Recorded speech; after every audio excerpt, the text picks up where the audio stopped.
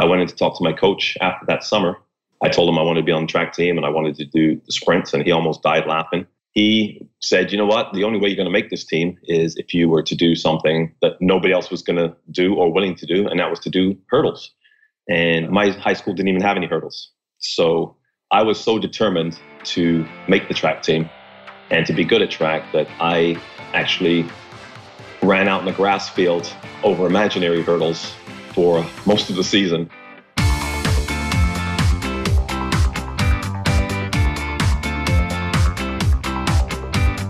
You're listening to The Business of Thought Leadership with Nikki Ballou and Michael Palmer.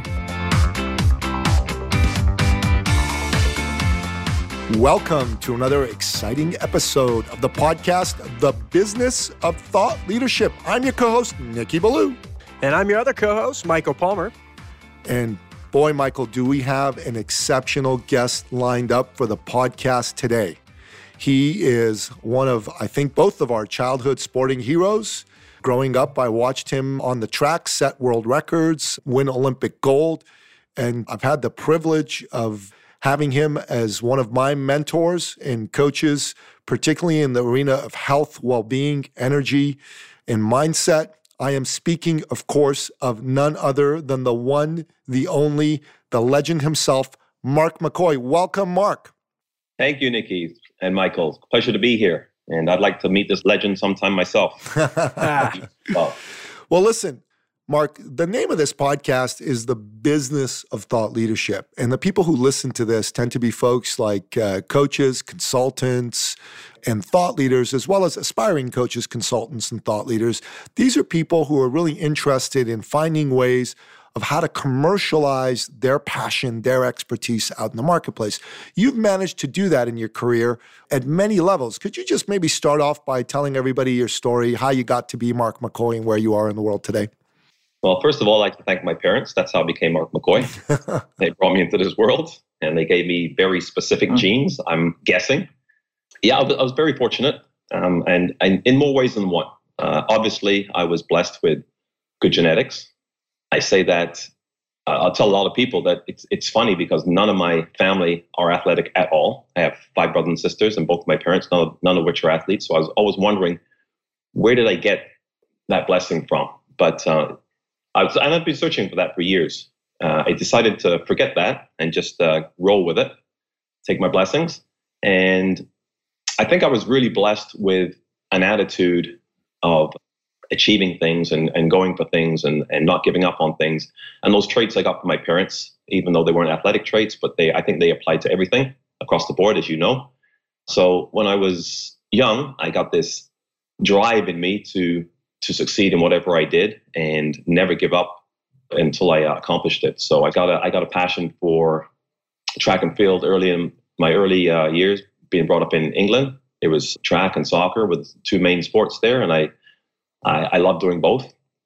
I started to focus on track more when I came to Canada, and specifically turned to hurdles, where I did quite well the first year that I attempted them. So I continued in that. I did have my hurdles along the way, excuse the pun. But I think just my drive and my passion and my desire to do well helped me continue through adversity, going from high school, getting a scholarship to the States and running in the States for a few years, and then eventually ending up in Great Britain. One of my things I always talk about, and we'll probably talk about this later, is surrounding yourself with people who are better than you, people who have the same interests in you and the same drive as you. And those are the type of people that make you better. And that's what I did throughout my career, from high school all the way through to the Olympics. Finally, by doing that, as you said in the beginning, achieved my dream of winning an Olympic gold medal. Yeah, that's fantastic. Mark, you know, our listeners are really interested in some of the elements of your backstory, of how you came to be. And I know when you started running track, you've shared with me this story, which would be great if you could share for the listener around how you tried to get on the track team and what your coach said, because I think it's a fantastic example of overcoming adversity powerfully. Sure. So like I said, I loved soccer and I loved track. I loved all sports when I was growing up. And when I came here, came here at 12, and I started concentrating on hurdles when I was 15. And that was because I was watching the Olympics, which I always did as a child. in 1976 Montreal Olympics, and I was watching the 100 meters. I like speed. I like moving fast. I like watching things that are fast. And I watched the 100-meter final, and I was like, oh, I want to be the fastest man in the world. So that was my real dream. Because nobody in their right mind gets up in the morning and says, you know what, I want to run over these huge, heavy barriers, which you're going to kill yourself half the time. It's something that I sort of fell into because I wasn't fast enough to be the fastest man in the world. I went in to talk to my coach after that summer. I told him I wanted to be on the track team and I wanted to do the sprints, and he almost died laughing because I was just a little skinny kid. Looked like I was more adapted to being in a glee club rather than the track team. He said, you know what, the only way you're going to make this team is if you were to do something that nobody else was going to do or willing to do, and that was to do hurdles. And as the story goes, as you know it, my high school didn't even have any hurdles. So I was so determined to make the track team and to be good at track that I actually ran out in the grass field over imaginary hurdles for most of the season. And, as I've told you the story before, my first attempts to actually run a race were disastrous because it's a little bit different running over actual barriers as compared to the imaginary ones. So it took me a few months to actually adjust to that. And like I said, I think it was just my desire was so strong that the first year I won the Ontario High School Championships, and I've never looked back from there. So, Mark, what's amazing about that, I think, is, most people, their school doesn't have hurdles. They wouldn't even go for it. Most people would say, forget it. And let's say some people would say, okay, I'll run over these imaginary virtual hurdles or whatever. And then they get to their first race and they finish dead last. Like you said, they'd say, okay, forget it. This isn't for me. That's horrible. But that's not how you reacted. You reacted very differently. You took that adversity and you turned it into success. What is it about your mindset that allowed you to do that? Because that's not the way most people think. That's right. And you know what? My dad, my whole life when I was younger, would say, Mark, I was always itchy. I was always moving. I was like I got ADD. And I think most people who can't sit still or want to get things done do in one way or the other. And he was always sitting down reading a book. He said, Mark, you got to sit down and read a book. And I used to go, yeah. I don't think I read a book all the way through high school. I used to, I just couldn't sit still that long. And I had, over the last couple of years, I finally took my dad's advice.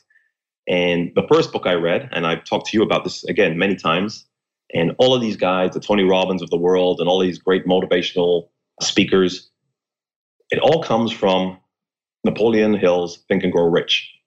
And when I look back at his principles, sometimes I get up in the morning and I'm like, what am I missing? What don't people get? And if I suggest that everybody who is into success, who wants to be that 1%, because that's really what it is. Most people, and it's okay, most people just go through life. They go through school, they get married, they get a job, they have kids, they come home, they watch TV, they grab a beer, and they're happy. And, good for them. But there are the 1% who want a lot more than that. And I'm in that 1% and you're in that 1%, and doesn't mean we're going to make it, but we're not going to give up until we get there. So the principles in the book are, you can call it what you want. You can call it dreams. All athletes say, oh, I had this dream, or I have this passion, or this. You know what? You have to want something so badly because it's not easy. Like, the principles are really, really simple, but it's not easy. It's going to be a lot of hard work. There's going to be a lot of hurdles in the way. There's going to be a lot of failures and disappointments. So you really have to have a burn, as he puts it, a burning desire to do something. And then you got to do what it takes. Most people, they want things in life, but I always say you don't get what you want in life. You get what you deserve. So when I'm standing on that start line and I know I missed a couple of days of training, or I was sick or injured, or whatever my excuse might have been for that year, I knew if I was going to do well or not. I wanted to win, sure, but you get what you deserve. And if you haven't put in the work, you're not going to win.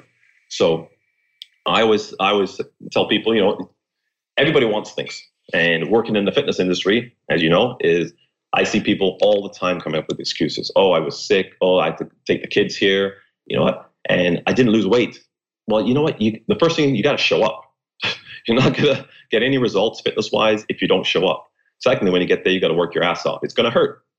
And you got to watch your diet, and you got to do all those things. So you get in life what you deserve, not what you want.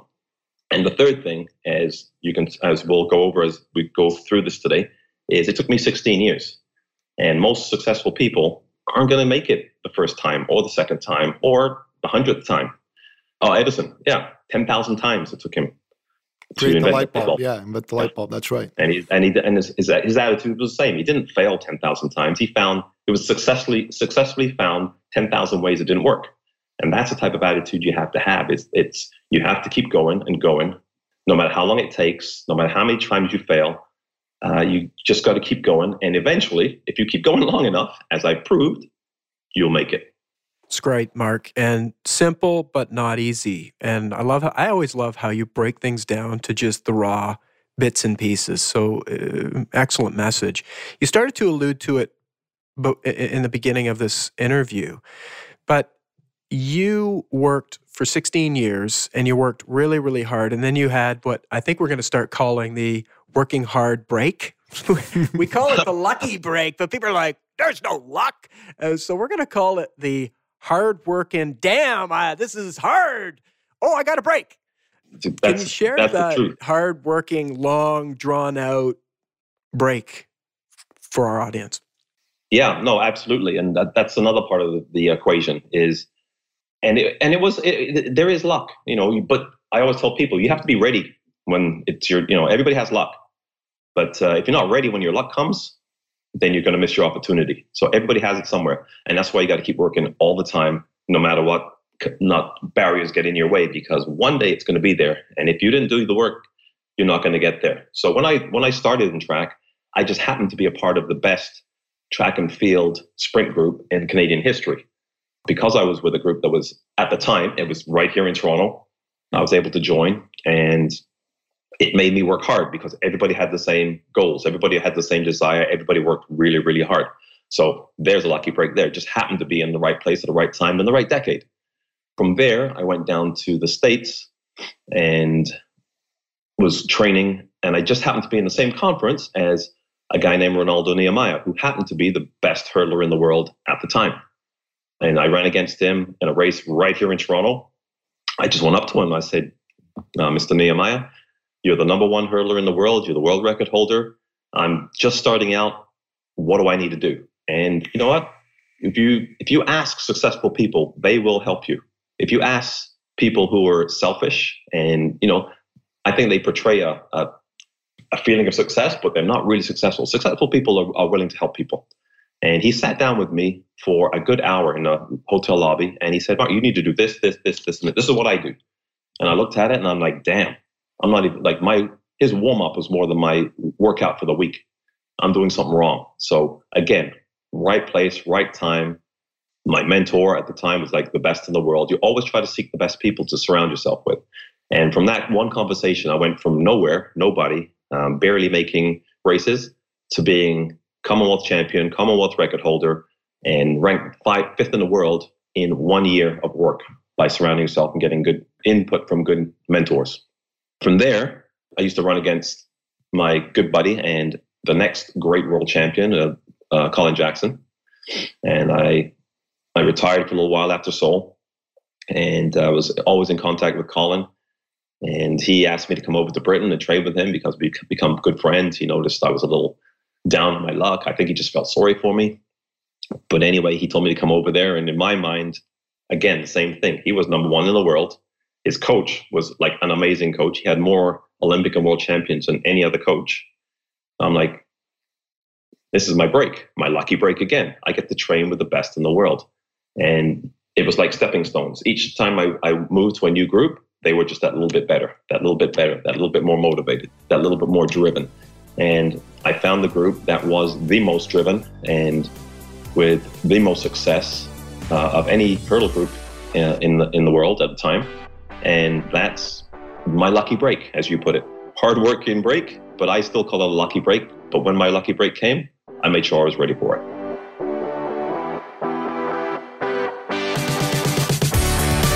So the lucky break, to amalgamate what you said and what Michael said, is you get lucky because you get an opportunity to work really, really hard as a result of that luck. And only if you take that opportunity and you work really, really hard, do you actually get the results. I think you create your own luck is what you should maybe call it. Yeah.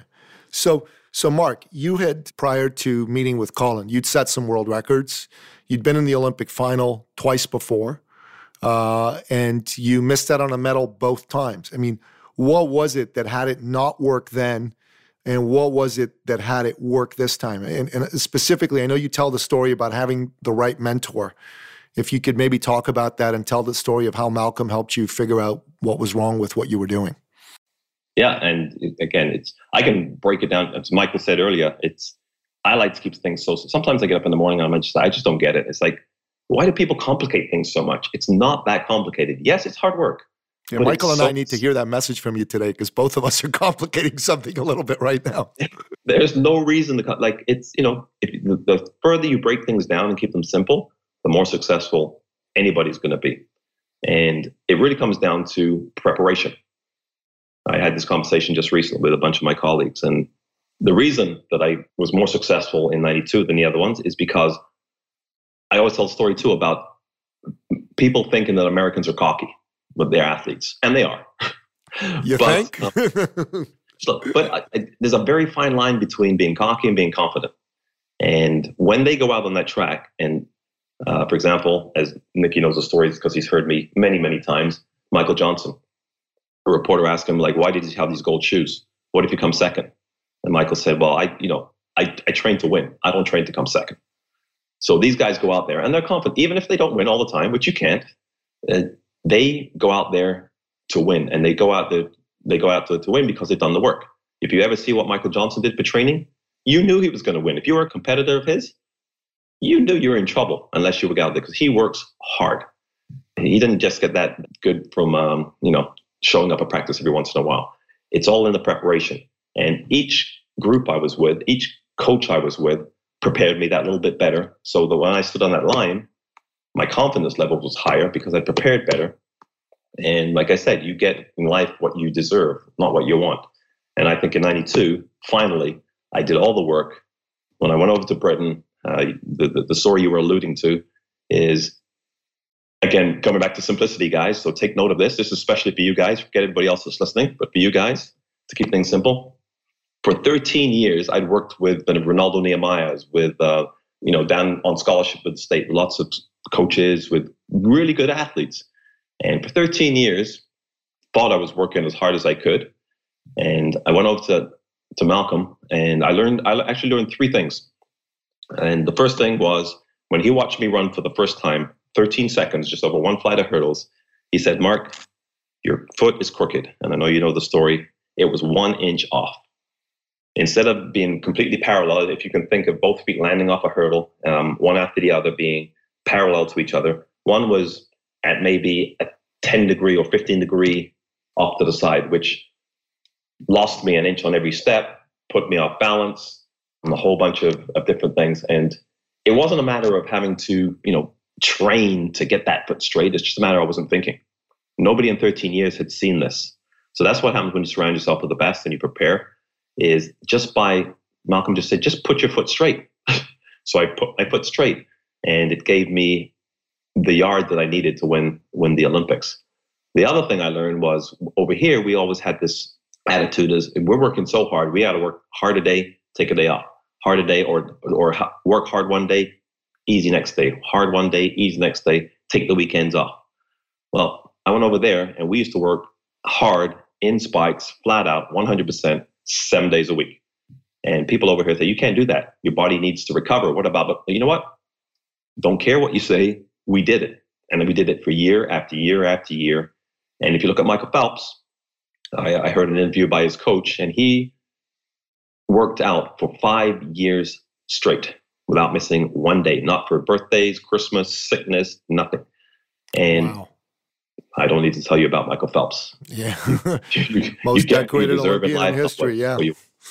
It's just, yeah, no, it's belief. It's surrounding yourself with other people who, because it helps you to believe, because most people here would say that's, you can't do that. It's impossible. Well, I'm around a whole group of people who believe it is possible, and who we did do it and it was possible.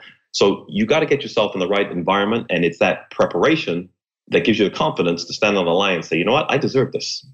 Beautiful. I just absolutely love that message. That is, it's hard to put that into a marketing message, but it's believe in yourself, put yourself in the right environment with the right people. It really is just that simple. Certainly not easy, absolutely not.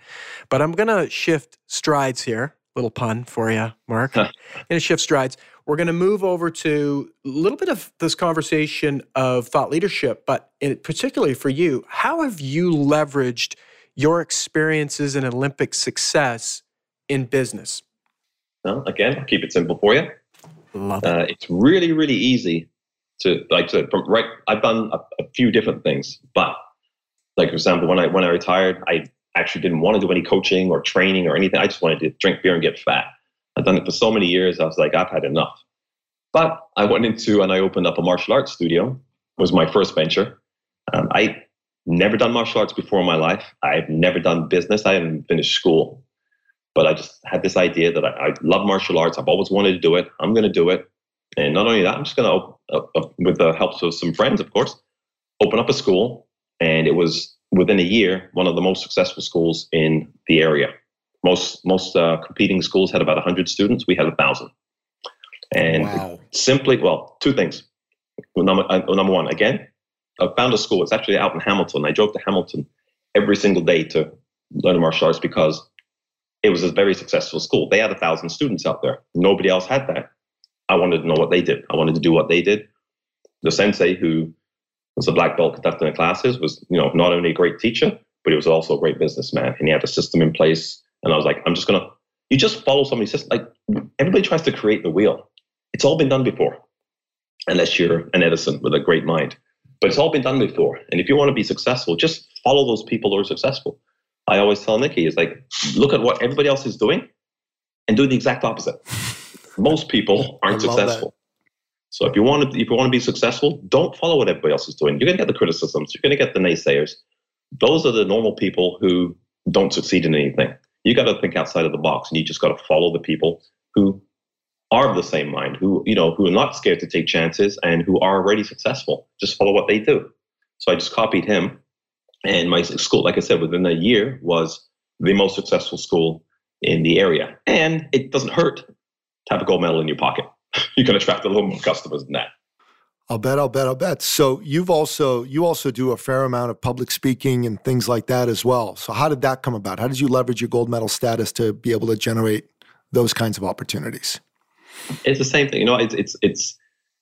It's harder now because it's 25 years past my due date, so to speak. But I tell you what, an Olympic medal. If you guys have a spare 16 years, with nothing to do, go get yourself one. Highly recommend it. Okay. Because it opens doors everywhere. But as I said, things I get now, I used to feel a little bad that I get a lot more than most people around me, other personal trainers, but I deserve it because I put in the time. I put in those 16 years when they were partying at school and doing whatever I focused, I did what I wanted to do, and now I'm leveraging myself off of that. So, when you have an Olympic gold medal, companies call you up and they ask you to speak. They want to know about that experience. They want to know what it took.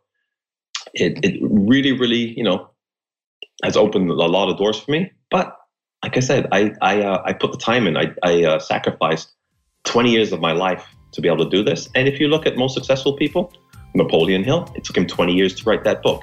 It takes time. Most people don't persevere that long. Yeah, stay in the game. Play the long game.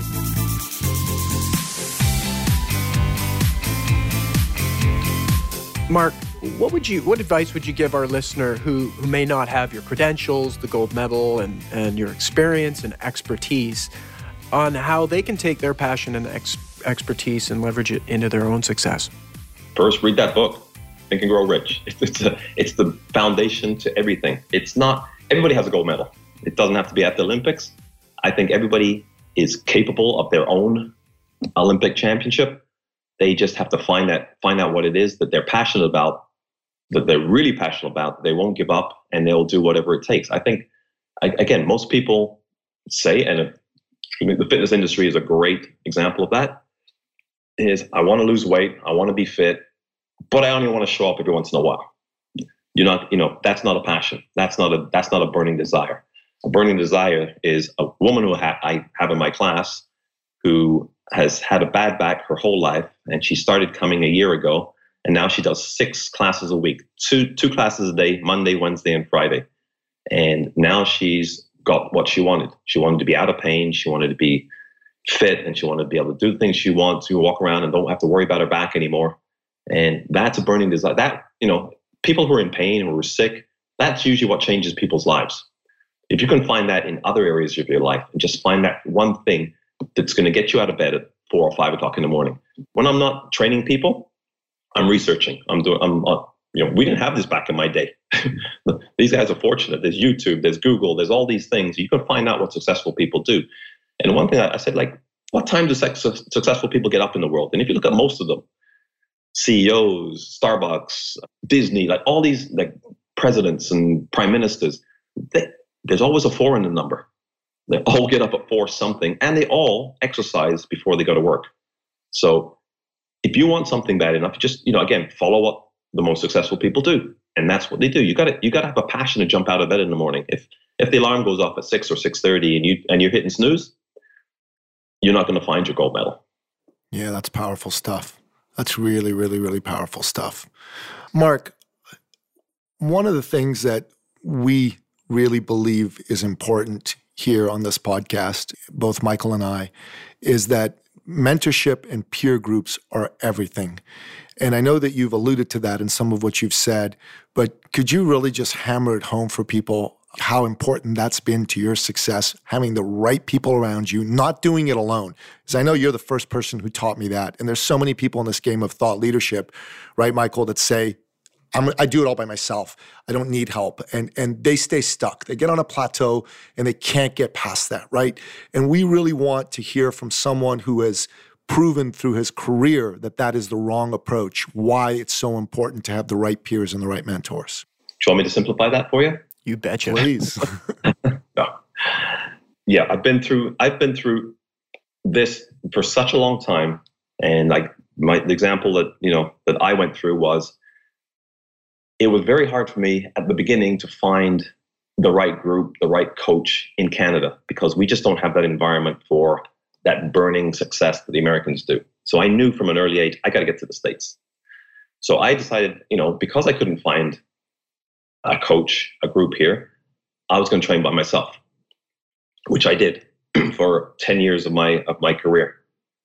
And I could always almost get to that level. I was so driven that I was almost there.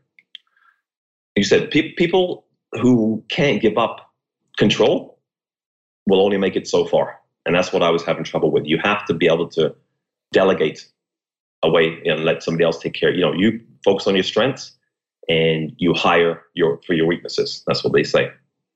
So my strengths were certain things which added to the group when I went to Britain, but I needed to relinquish designing the program and, all the things that go around preparing for a competition and just do it.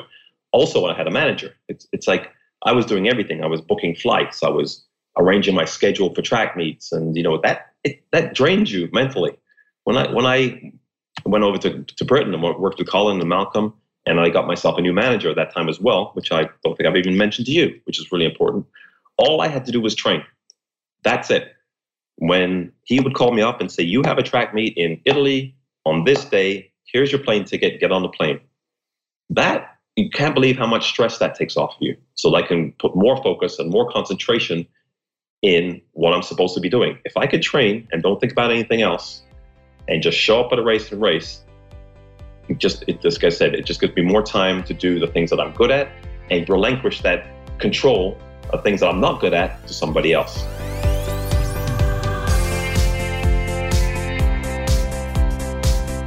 Mark, I'm just sitting here listening to you, and you're simplifying things, and you're hitting some things for me anyways that I'm just looking at my own life and business, and I'm thinking, Nicky, I don't know if we should put this podcast out for free. They charge you money for this, right? Oh, you're right about that. I just had to say that. I love it, Mark. It's brilliant. Very Thanks. Inspirational. Very, very, very nice clarity this morning. Thank you.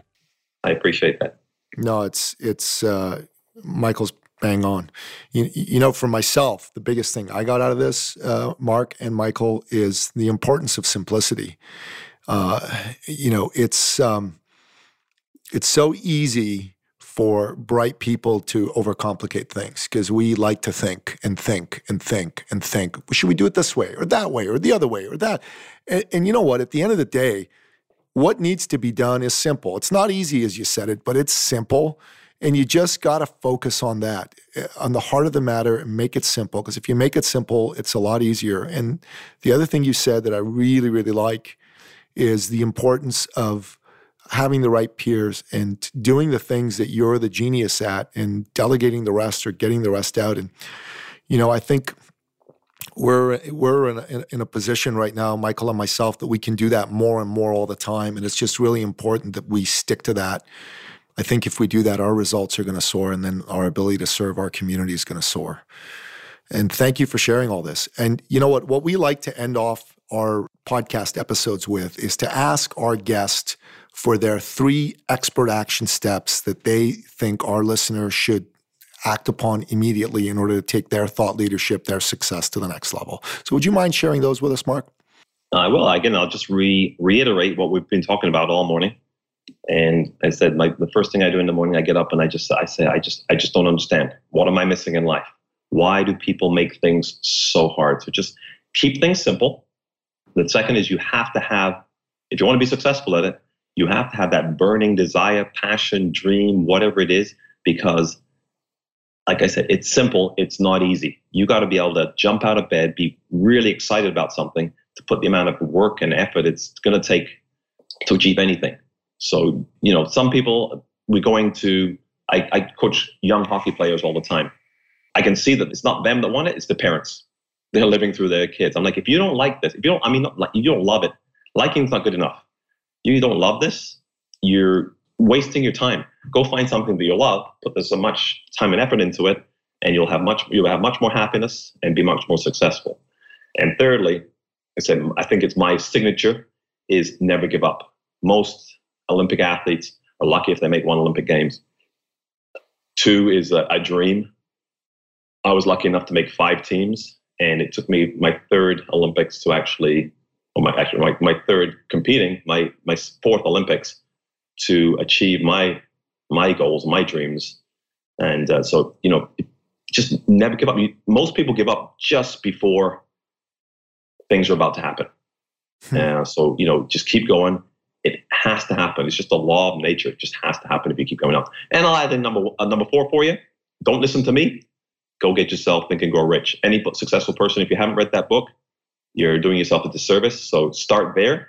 And then you can, all this stuff that I'm talking about, I didn't have it when I was growing up. Somehow it was instinct for me. I didn't learn it, but the opportunity is there. You can get it anywhere. That's a book everybody should start with. Awesome. And I know, Mark, you've written a couple of fitness books. I had the privilege of co-writing one with you, Mark McKoy's Gold Medal Fitness Secrets, Raw and Real. And then there's another one whose name escapes me right now. They're both available on Amazon. You run a fantastic high-performance program in the Toronto area in Mississauga through One Health Clubs for executives and for sports teams. So if people are interested in that, we'll make sure we put both the One Health Clubs and the markmckoy.com websites up there so people can go there. And I know that you're available for speaking engagements. So if you're listening to this podcast, listener, and you want to bring Mark into an organization to speak, you'll have that opportunity to do that as well. It's well worth it. And I got to say, I have the privilege of being in one of your high-performance training programs, Mark, myself, and my better half. We go see you 4 times a week usually. And it's an absolute privilege. I feel that in my late 40s, I feel like I'm in my mid-20s as a result of being able to be pushed by you like I was training for the Olympics. It's great. Oh, thanks, Nicky. It's always been a pleasure knowing you and working with you. And also a pleasure getting to know you, Michael. Yeah, it's been great. Hopefully we'll have lots of months and years to work together to help people. Yeah, maybe one of these days we'll drag Michael to the gym. Hope springs eternal, as they say. Exactly. I won't hold my breath. Smart man. There you go. Awesome. Well, that wraps another episode of the Business of Thought Leadership. For all of the show notes and the gold that was in this episode, please go to thebusinessofthoughtleadership.com and subscribe as a community member. You'll get updates on the show. And you know what? This show was so valuable. I have to say, hit the send button. Send this to people that are in that 1% that want to be successful, that want to take their game to the next level. Share it with your community. It would really help us out, and we would love to be sharing this content all over the world. Thank you, and goodbye.